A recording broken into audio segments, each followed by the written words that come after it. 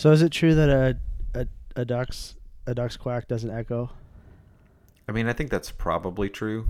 I'm gonna believe that it's true, Or because I don't have any interest in ducks otherwise. Like that's the only thing that would cause me to care about a duck's life. Nora loves a duck. Nora loves a duck. Why does Nora love a I duck? don't know, because she knows what sound they make. Are you saying she doesn't know what sound other animals make? Well, Or does she care about I mean, some all of them animals? she doesn't know like right away, but I can be like, "What sound does a duck make?" She's like, "Quack." That's pretty That's good. right. Actually, Yeah. she says "cack." Oh. She doesn't really have that QU sound down yet, but Oh, so she doesn't care enough to get it right. That's fine. yeah. I'm just kidding. No, I don't know. I think I she want needs her to get it focus. right. I want her to get it right. Yeah, focus in. Yeah. Come Come on, on. kid. So, and it's an owl. It's an owl where they don't make any sound when they fly. Yeah, because owls are amazing. I don't know how that's possible. Yeah, maybe it's not. I mean, we have to admit that we could be completely wrong about anything. No, an owl's flight is silent. That's amazing. Yeah. Which is why I think it should be a crime for any human to ever compare themselves to an owl. Way cooler than a duck's not echoing quack. Like, what use does that have? None. I mean, as soon as Zero. we started talking about owls, I forgot ducks existed. Yeah. Because I don't care What's that? about ducks anymore. Yeah. Worthless bird. I definitely Really? don't know what sound they make. We need two birds. Owls and majestic eagles. And majestic eagles. That's right. That's That's it. right. I agree. What sound does an eagle make? Caw-caw! That's pretty good. I'm going to give you an A. Caw-caw-caw! Oh, that's a An chicken. Arrested Development That's eagle. a chicken. That's a chicken. Sorry. That's right. Not part of our bird pantheon. Yeah. So when you were trying to get in touch with me this evening, I was busy watching that damnable Miike Snow video. Hey, Mark, can I just interrupt you for a second? Sure. Sometimes, Mark, I get a little Genghis Khan. Uh-huh. Yep. It's true. It's a catchy video. Miike Snow with two eyes. Miike Snow. So you sent me that, and I think I've probably listened to it. I mean, not an exaggeration. Like 40 I listen to it. or 50 times Multiple- since you sent it to me the other day. I listen to it multiple times a day, every day. Yeah. And Yeah. I like to watch the video too because it's just delightful. Because the video is it's up there with owls. It's delightful, just like an owl. Just like an owl in flight. Oh man, it's so good. Silent flight. What is good about it? Okay, so here's the deal. I mean, there are tons of things good about it. So go ahead and just pick one. This is a pop song. We can't play it on the podcast because it'll cost lots of money, I'd imagine, to do that. I feel like we should get to play it for free if we're going to sit here and talk about it. I mean, this is basically a commercial. Yeah, I know, but I don't think it works Okay, that Mike. way. Okay, Mike. Miike Snow. Mike. So it's a pop song, right? Yeah. All of his stuff is like poppy music, and it's got this. The video has this kind of plot with like a Dr. No type of character and a James Bond character. Mm-hmm. And the first time I watched it, I mean, there's gonna be spoilers here, so you should probably go watch it if you haven't seen it yet. But I mean, yeah, go watch it, but promise that you'll come back. yeah, come back. Okay. Anyway, so there's like when I first watched it, I was like, there's like definitely like a sort of gay subtext happening here. But I thought, nah, it's probably that's not probably nothing. But Which I mean, to your credit, because I didn't pick up on that at all. oh, The ending was a complete surprise to me. the first thing I picked up on, I was like, this seems a little gay. I don't know what's going on here, but it's a catchy song. I was listening to the music, and then the Dr. No character just does this one little dance step, right? Yeah. Now, not that that's gay, but like it's sort of like is foreshadowing for what's to come. Yeah, I was about to say it's the first hint that you have that this is not going to follow. Yeah. Like the script. Yeah, that the James Bond script. It's going to be way more awesome than you could imagine. And I don't know, there's a death ray, there's all the things you want in that kind of a scene.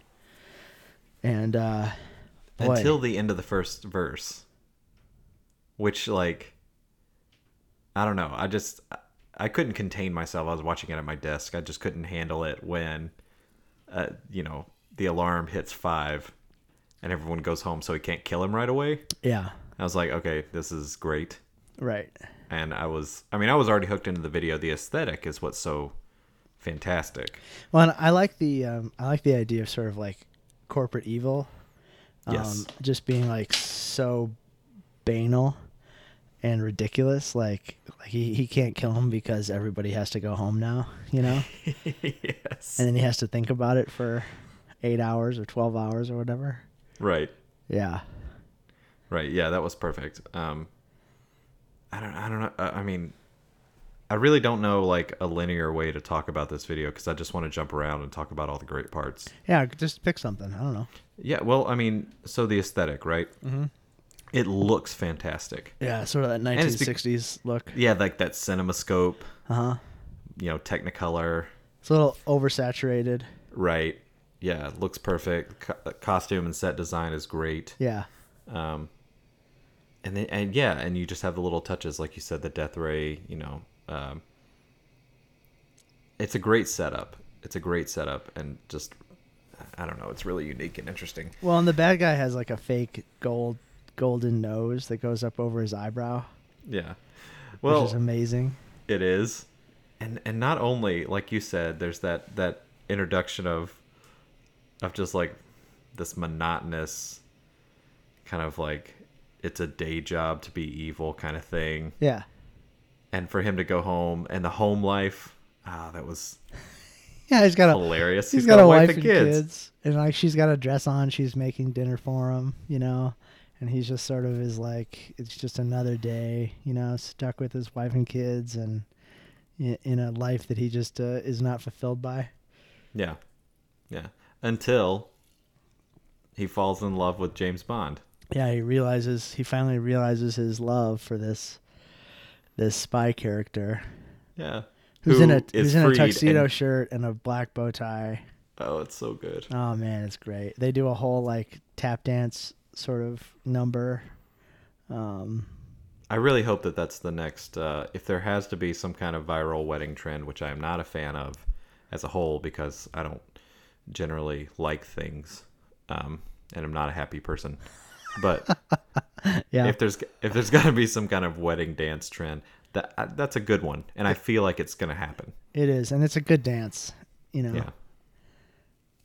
Yeah, they look great together, and then and then of course he's happy.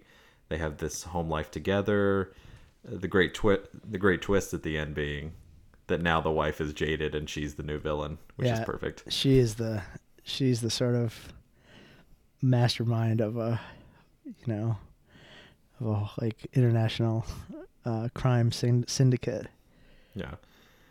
Which that twist on the supervillain, when it's done well, that's one of my favorite things. Right. It reminded me of Dr. Horrible's sing-along blog. Yes, which is one of my favorite pieces of pop culture ever. Yeah, which is so fantastic, and it's just it's basically perfect, I think. It is. And it just makes me want more, Right. And they sort of left Dr. Horrible's like in a place where they could do more. Well, and there was talk for so long of getting everybody back together and doing a second one. Yeah. And it keeps being put off because everybody involved with that project is really famous. Well, they're all more famous now than they were. Yeah. Right. When they made it. Joss Whedon makes the Avengers movies now, He's probably a billionaire. Like, I mean, Yeah. and when he isn't doing that, he gets to do a little arty, Much Ado About Nothing and stuff like that. But I wish they would figure out a way to come back together. What we need is another writer's strike. That's it. Yeah, so that's totally it. Let's clear the slate of some of the terrible TV that's on right now. Like, that'll go ahead and just weed things out. Yeah. The strong will survive.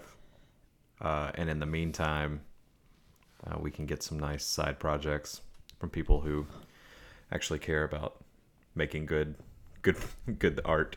Yeah, exactly. Man, it makes me want to go watch Dr. Horrible right now. Well, I mean, you can. We can just stop this and you can go watch it. Okay. Ooh, I could go in the other room and start it too, and we could like sync it up and watch it at the same time. It could be adorable. Maybe we should do that for the Pod Blast. For the Pod Blast, do a commentary. Yeah, that'd be fun. It would be. We should. What do you think, America? What do you think, beardos? We're gonna do what we want to do. That's not true. We would take your suggestions. We would, especially if there was a critical mass, which would be about 5 people probably. I was about to say, what would our critical mass be? Maybe 2. Yeah. If I liked the person enough, it could be 1 person. That's true. I do like some people more than others. Even though we've never done our Cheez-Its episode for Julie. Oh, yeah. We got to do that. Yeah, we got to do the Cheez-Its episode next time. Yep. I don't have any Cheez-Its in the house right now, unfortunately. I have 0 Cheez-Its. Or fortunately, depending on what perspective you want to take. I haven't had Cheez-Its in years. Years? Years. I haven't had Cheez-Its in years. Because I don't go Cheez-Its all the time, man. Here's what I like to do. I'm going to throw just some real, like, elitist bourgeoisie snack information on you. Okay. Which is, I don't go Cheez-Its because when I go to the grocery store, most of the time I go to Publix, and what I get there is a low sodium wheat thin because I'm going to pair it with a crab dip. Okay. Yeah. So I don't have time in my life for Cheez-Its. Little imitation crab. You think that's better than Cheez-It? Like, what do you mean by better? Like, health-wise? No, it's probably toxic, but... No, you mean you think it's, like, fancier than Cheez-It? Imitation crab is the Cheez-It of the fish world. I don't think that's true. That's not true at all. It's like... Imitation crab. It's like hot dogs. It's like fish hot dog. That's what it is. It's like yeah, but like you have fish. to get it from the seafood department at least. It's not canned tuna. I mean, I think canned tuna bears more resemblance with tuna than imitation crab does with any fish that has ever existed. I don't think you could slam this though, because we're okay. The base of the snack is a wheat thin, which is already head and shoulders above a Cheez-It. You came at me with, you said it was going to be like an elitist bougie. Because it is, right? I feel like it is. I feel like maybe if you're from Alabama.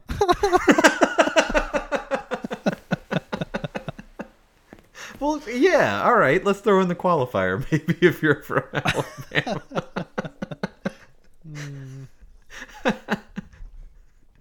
I mean, it's not. No, I agree. No, you're right. That is the Alabama caviar. Yeah, I hear what you're saying. Imitation crab dip and wheat. Hey, I mean, like wheat thin. That's a solid snacking device. That's a nice cracker. And yeah, when you pair it with a little, salty dip, I can see the appeal. Little sea hot dog. Yeah, the hot dog of the sea, imitation crab. That should be their motto, their logo, their slogan. Slogan is the word I was looking for. It rhymes with your own name. How did you forget it? I don't have a blind spot for myself, I guess. Oh, look at your humility. I know. Such a... Oh, speaking of humility, I had to start reading. I know I told you a little bit about this off mic, but I had to start reading that new David Brooks book. What's it called? Something about character. The Road to Character. The Road What it's called is white mansplaining. Is what it is. Okay. But anyway, so I had to start reading that for this. It's a professional thing, and it's a group I agreed to be a part of. But part of the thing that we're doing is reading this book as a discussion guide, and I joined because I already knew that I hated David Brooks. And so I figured this would be a good chance to let everybody else know that I hated David Brooks. And to do that in a way that would probably impact me negatively in my work environment. It's not a good plan when I say it out loud, but it felt really good. How's it going to affect... Well, maybe you don't want to go into it. I don't know. How's it going to affect you negatively? Well, I just feel like if we're reading this book as like a discussion guide and then it becomes obvious that I'm there to shit all over it. Oh. That maybe I don't come across as like a team player. How much have you read of it? So I've read the first 2 chapters. Okay. And it's already terrible. Like what about it? Well, I should say about David Brooks and how I feel about him when I read his columns, which I tend to do. That's a pretty regular hate read for me. For those of you who don't know who David Brooks is, I don't know, maybe you live under a rock. David Brooks is the like conservative opinionator at the New York Times. Right. And he pretty regularly has columns that just send me off the edge. Mostly because they're so tone deaf. That's the thing, is like, it's pretty regularly a situation where David Brooks is writing to himself. You mean to people who look and think the way that he does? Exactly the way the people that look and think like he does. And the problem is he thinks he's being incredibly broad. Well, I mean, considering some of the conservative voices that are out there nowadays, I mean, Brooks actually, like, if you're going to be a conservative, I think that Brooks, he does have a more expansive viewpoint, I think. Right. And that's the thing is, what I was going to say is there are moments in most of his pieces, and this is proving true for the book too, where he and I can see eye to eye, and I can see where he's coming from, and I can think, all right, that's not a bad point. The problem is usually when it comes to things that I feel like he's getting wrong, I feel like he's getting them so wrong. Right. And that happens. So for every good point that he makes, I feel like there's about 5 points that I just want to, stamp. Yeah. Red flags all over. And I remember reading a piece by him a couple of years ago, and it was sort of like an inverted liberation theology. Mm-hmm. So like rather than liberation coming from reconciliation between rich and poor and sort of a upsetting and uprooting of the sinful social order. Right. There was like this, I guess what people in the United Kingdom would call Toryism, mm-hmm. where the rich people kind of have like a social view. That's what he was kind of arguing for, I think. Sure. So there was still like a liberationist idea, right? Mm-hmm. But it's like he took it and turned it upside down so that like he and his people were still on the top, Yeah. Like he and his people would still like decide the way that society would run because like they're educated and enlightened, and we can't let sort of the marginalized people have a direct say in that. Well, that's the thing. I mean, he tends, and this book is kind of the culmination of what he's been moving towards, I guess the past couple of years with his columns, which is the root problems of society as is a shift in moral awareness. Mm-hmm. And being morally centered or morally strengthened. And there are moments when he, at least so far, and granted I have a few more chapters to read, there are moments so far where he's willing to say part of the problem is, which he's not calling it the capitalist need, but it is the capitalist need to define success by what he calls resume virtues. And he's rather trying to find like spiritual virtues over competitive capitalist he ends virtues. up defining he sets it up as resume virtues versus eulogy virtues, the things you would want to be remembered for. Sure. Which there's agreement there for me. I feel like, okay, yes, that is a divide that many people face, and can be really problematic, and we could do some real work addressing that in our culture. Mm-hmm. The problem is the rub comes from how he thinks that's going to happen. And a good example of this, and this is what kind of got me started when you mentioned humility, is he feels, or he seems to feel, at least I know one column that he wrote on poverty was talking about how basically poor people are poor because they don't have the moral structures in place. Which, no.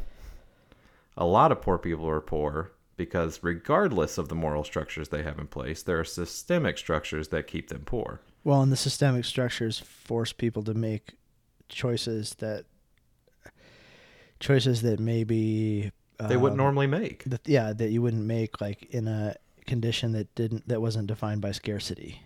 Right, which is some of the, I've every time I read a David Brooks piece, I read 2 or 3 think pieces talking about why David Brooks is wrong.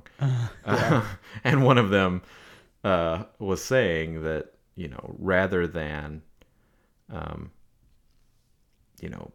virtue or a set moralism leading you to the middle class, rather it's being middle class that leads you into a certain set of virtues, or it's the other way around. And it is at least the way I see the world. And so it's been a frustrating read so far, because while I agree with him that there's damage done in our culture and there are problems, I just fundamentally don't understand that hearkening back to some kind of older moralism.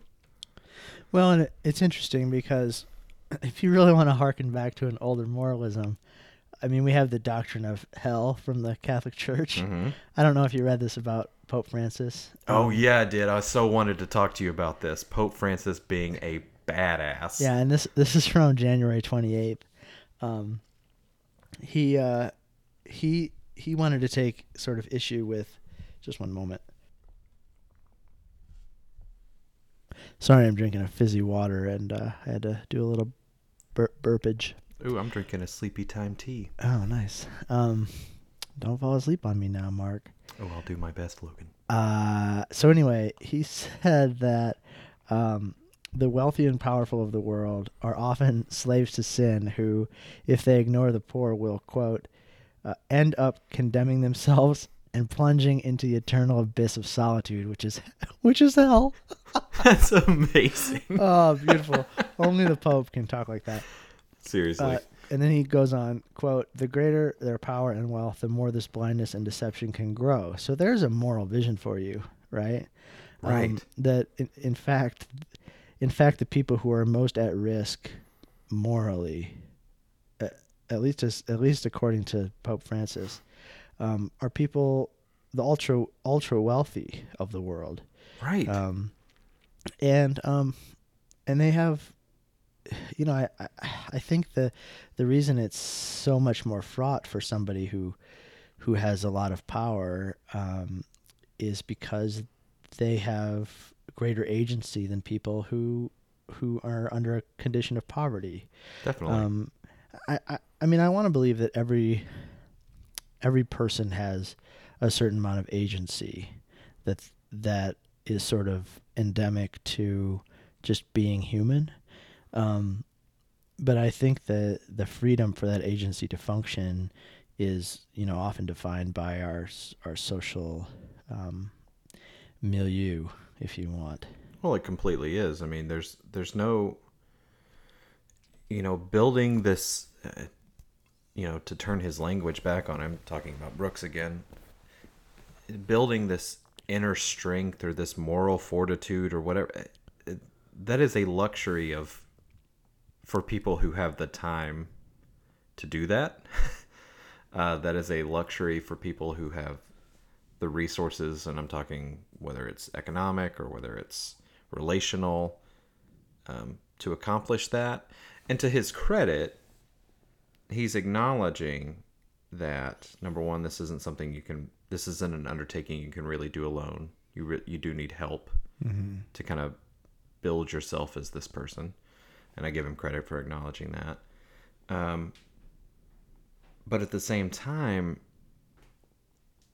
I'm with the Pope here, right? In rejecting that. It's not going to look... He's trying to lay out this vision that is, one size fits all. And that's just not going to happen. That anyone ought to be able to sort of stoke their moral character to the point where they can, pull themselves out of the conditions that they find themselves in. Right. It's a classic bootstraps argument, but instead of dollars, you're talking about, I don't know, moral strength, moral whatever, whatever currency you want to peddle morals in. Yeah. It's doing that, but from... it's a real perversion of already perverse economic language. Right, and my question is, who's going to listen to this message? People who already have so much time. Well, right, it's just people who they don't have to worry about their economic situation, so they can start examining this whole what's lacking in my inner life. That's an incredibly privileged position to be in. Yeah. And I'm not saying I'm not there either as, a first world middle class person. There are times that I think about, and probably way too much time that I spend thinking about my own anxiety or what vocation I, am called to, or what should I be doing with my life, which is a real luxury, given that there are a lot of people around the world who don't have time to think about that at all because they're worried about where their next meal is coming from or how they're going to afford a roof over their head. So it's and that's not to say that they don't have their own moral choices to make and their own inner life to worry about and build. It's just saying that this idea that you can really stop everything in your life and not worry about, the day-to-day choices that are wrapped up in class and, any factor you want to think about, in class, race, whatever kind of designation puts you in a place in society, that you can step back from that and just think about your own individual inner self. Yeah, everyone, I think, should be encouraged to work on some inwardness with. Oh, I totally agree. Their own, self-knowledge and all that is great, but the idea that it's, I don't know, the idea that process is necessarily going to help you climb the ladder of socioeconomic differentiation in America is kind of ridiculous to me. You got to go to work. Well, and that's the thing, is he's trying to separate it in the introduction. He's trying to separate this economic self that we have from this spiritual or moral self that we have, and that our culture asks us to do more on the first and none on the second. And my thought is, well, maybe it does ask that, But then the problem becomes for the person who cannot stop necessarily worrying about that economic status. Yeah. Because they have to find a way to make some money so they have some food. Right. We can't pretend like that those choices aren't just as important for them, if not more important, because that's what they have to do to live before they can start thinking about their inner life. So the hope for me is that we have systems in place to where no one has to worry necessarily about factors like the economic side of our being or how we get along just daily as humans. Do we have food and shelter? Well, the middle class probably worries about it too much. Probably so. I mean, it's really a rat race to stay in the middle class in some ways. I think that most of America is like, one catastrophe away from slipping. Although we sort of have, networks of family and friends that kind of are part of the privilege of being middle class that can kind of, help us stay middle class. But I do think that a lot of psychic energy in the middle class goes toward remaining in the middle class, and maybe that's David Brooks' audience, and he sort of missed the mark. I don't know. I think the people who are going to buy and read his book are mostly overeducated people like us who maybe we're not in the upper middle class, but we certainly have the potential to be given our education. Although the massive amounts of debt probably let's face it, man, we're stuck. Are holding us back. But I don't know. I don't think that working class people are going to read his book, and I don't think middle class people are going to read his book. I think that David Brooks' audience is, upper income, not necessarily 1%ers, but right. Definitely better than kind of paycheck to paycheck everyday Americans. Yeah, and again, going back to my point of I'm not arguing against him as someone that I think has every single thing wrong. Uh-huh. But we can talk about, okay, there is a problem with a lack of moral vision. And where we're going to instantly divide is what should that moral vision look like? Right. And you're going to have one road that goes David Brooks. And you're going to have another road that goes with the comments Pope Francis just made. Uh-huh. Well, I guess my question for David Brooks is, like, does he recognize that most of the philosophical, like the great philosophical, religious and spiritual sort of moral visions lead toward poverty? I mean, I don't think so. Like I don't think so, because I think it's... The greatest virtue is to sort of, to have such a loose grip on physical possessions that, like, poverty is like not a true state of being. It's like a, it's a rejection of the entire struggle. Which is the thing, because he is basing, and again, I'm going to reserve full judgment until I've read all the text, but he's setting this framework up, and he does it in the introduction and in the first chapter and into the second chapter. He's working a lot with the language of humility and self-sacrifice, but it's in a way that still allows for a ton of holding power. It's like the Protestant work. There's a lot of content in the Protestant work ethic that has to do with humility and self-sacrifice. Sure.